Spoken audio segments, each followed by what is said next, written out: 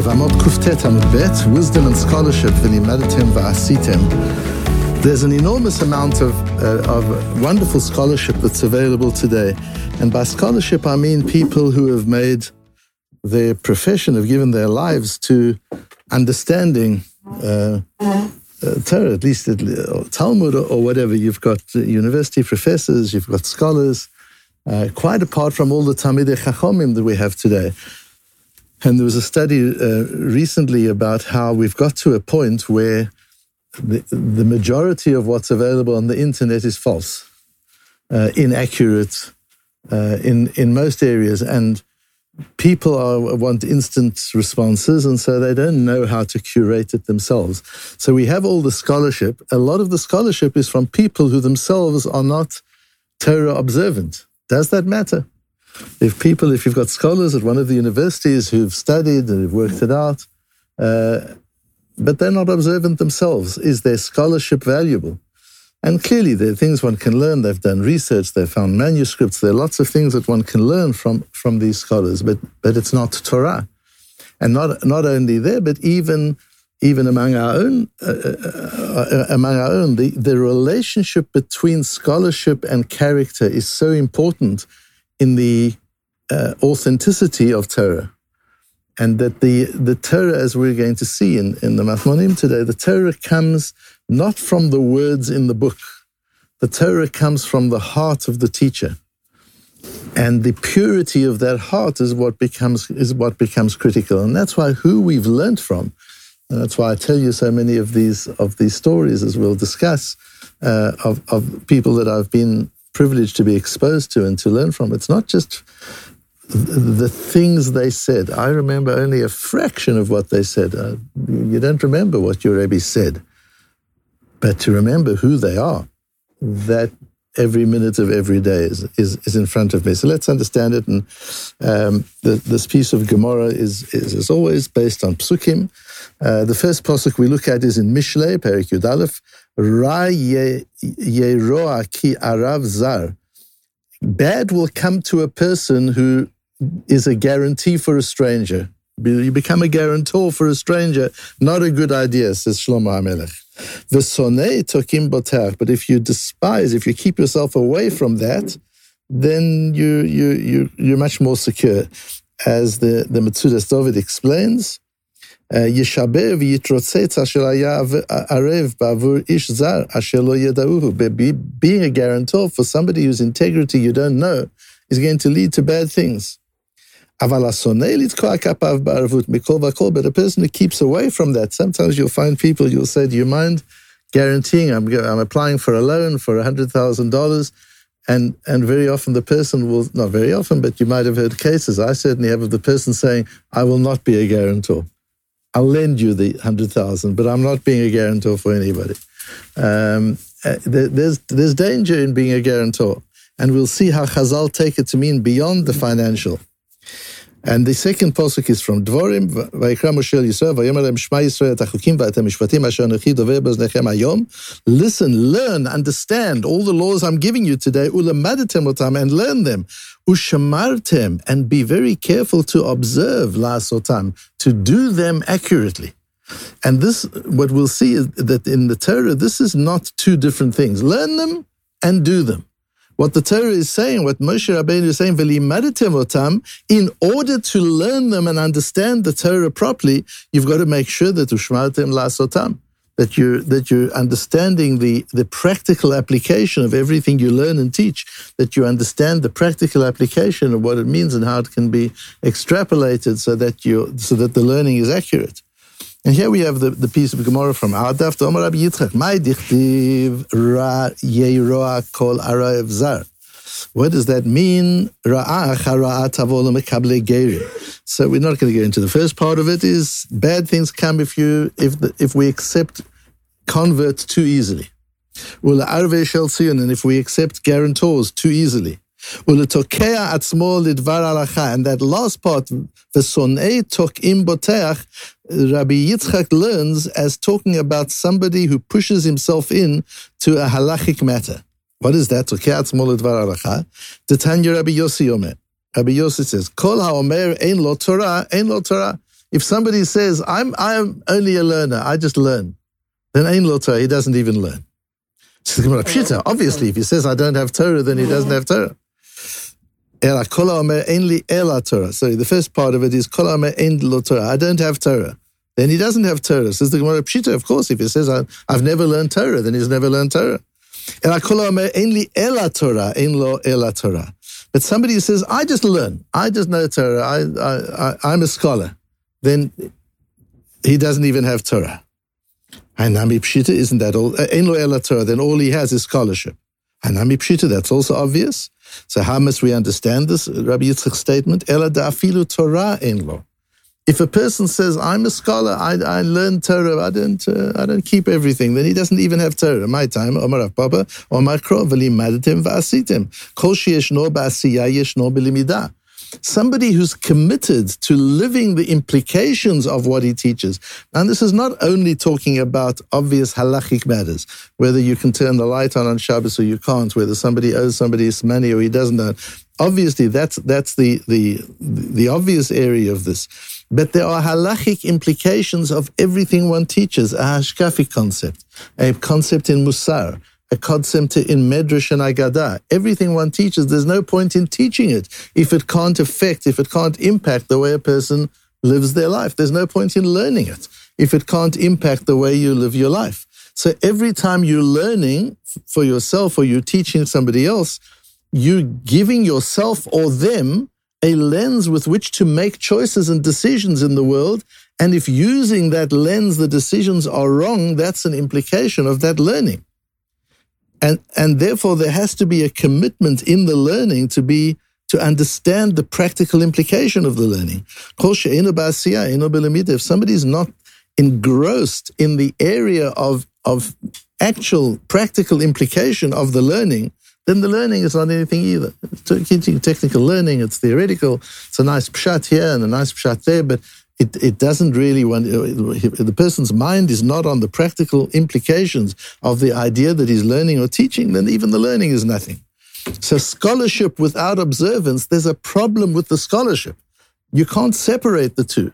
There's a flaw in the scholarship when the scholarship isn't accompanied by a deep understanding and embracing of the implications of that scholarship. Or another way of understanding it, you can say, like you said in the beginning, that you don't have a kola. If a person says, I only have Torah, then he only has Torah. What does it mean? What happens if a person has only Torah, he doesn't observe, but he teaches others and they observe? Does he get credit for it? So you might think he gets credit, his Talmidim are learning, even though he's not observing. Kamash Malan, no, he doesn't get credit for it. And Tosfos goes into the whole question with that we have situations where it is. The Gemara says that anybody who teaches Torah and those Talmidim go and they study and they practice, chet will never come, sin will never come to the teacher. And Tosfos goes into that. What does that mean? Where does it work? Where doesn't it work? We see with Acher, Rabbi Meir's teacher, he taught Rabbi Meir and many others, and yet he went off the tracks. So there's no guarantee. It's a very beautiful Tosfos and Asugi. Or you can say, we're talking about a dayan, a big Talmid Chacham, who knows the Shulchan Aruch, and he gets a case. And he has learned many halachot, and he extrapolates what he's learned to the case in front of him, which he hasn't learned explicitly. Situation arises which he hasn't actually learned. That is it. But it's medami milta lemilta.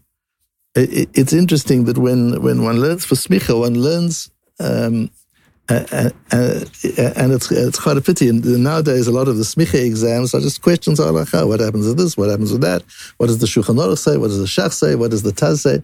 But the reason that we learn the area of Yoredei, for example, the area of kashrut, basa b'chalav, and taruvas, shchita, the reason we learn those areas is because the method of medami milta lemilta, what you learn when you're learning it deeply is how to apply a principle from one halacha, which you know, to another scenario which you're confronted with, but which you don't know the halacha for. That's the training of your Yoredei learning. That's what one learns in Yoreh De'ah. So now you've got this Dayan, he's learned Yoreh De'ah, he's learned Choshen Mishpat, he knows the halacha, but a case comes before him that isn't exactly what he's learned, but he extrapolates. He understands the principle. And normally that would be okay. That's what he does. Ve'itle Rabbo, but he has a Rav. Velo Azil Mashil, and he doesn't go to ask his Rav.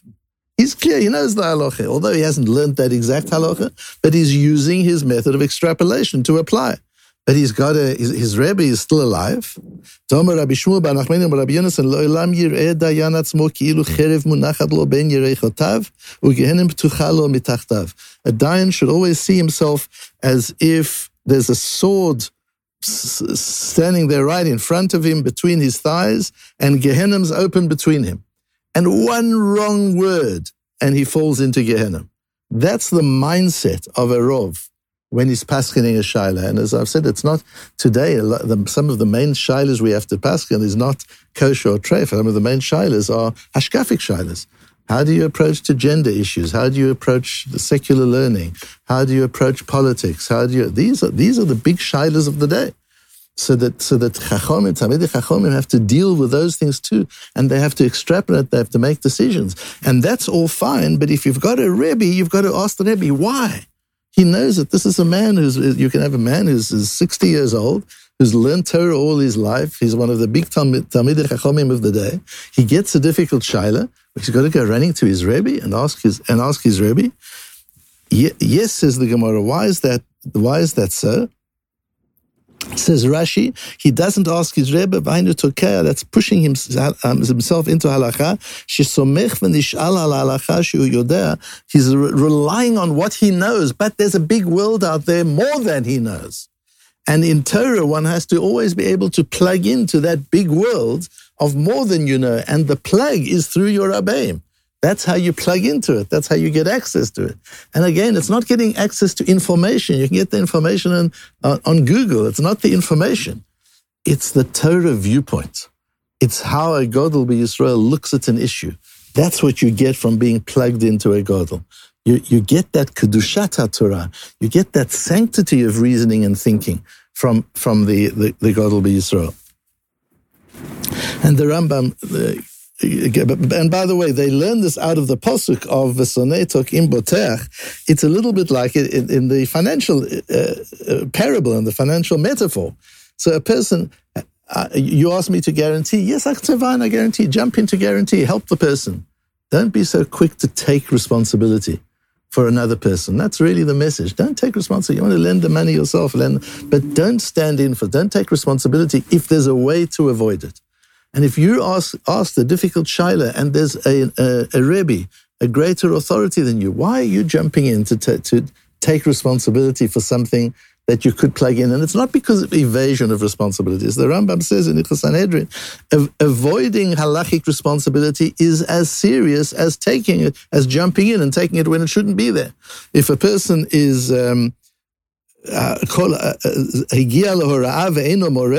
if a person is competent to paskin and doesn't do so, provided there's a need for it, that's very serious. But if one knows that there's somebody there who's greater than you, and you still jump in to make these decisions, then that isn't right. So there's a need to take responsibility, but to jump into responsibility which you don't have to take, that shouldn't be necessary. And a few weeks ago, I think we talked about how important it is to be the person who's responsible. Because if you're not the responsible person, then you don't have the siyata dishmaya and you don't have the clarity of thought. And to make decisions and to give opinions are not important. It doesn't matter what your opinion is. What's important is what is the emes, what is the halacha. And the Rambam says the person who jumps in and takes responsibility and says things that he hasn't checked through carefully enough with his rabbeim is migasut haruachein. That's arrogance. And a hagas libo b'hora'ah, if a person in matters of teaching and paskening moves into a situation where he doesn't have to be, there are bigger people than him around. Shoteh, rasha, v'gas ruach, says the Rambam. He's an idiot, he's a wicked person, and he's arrogant.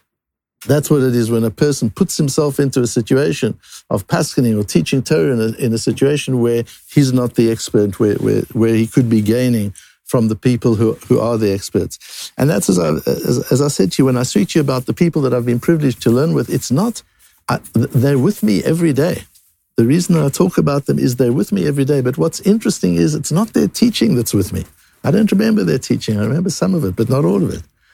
Their face is with me every day. When I'm learning, they're sitting at the table with me.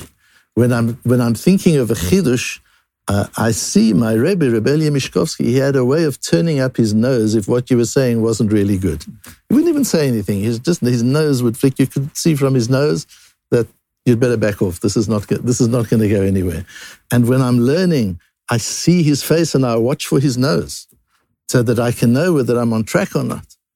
The Ponevezher Rov died when I was very, very young, but I had this chus of being close to him for a period of time. I see his sparkling eyes and smiling face in front of me every day. Reb Moshe Tukachinsky, Reb Moshe Feinstein. I see their faces all the time. I'm trying to draw from them the fact that they're no longer with us. They're with me, and I try to draw from them because I realize that's where the Chokhmah comes from. The Chokhmah doesn't come from the pages on the book, because the scholars at the Hebrew University have also got the pages of the book.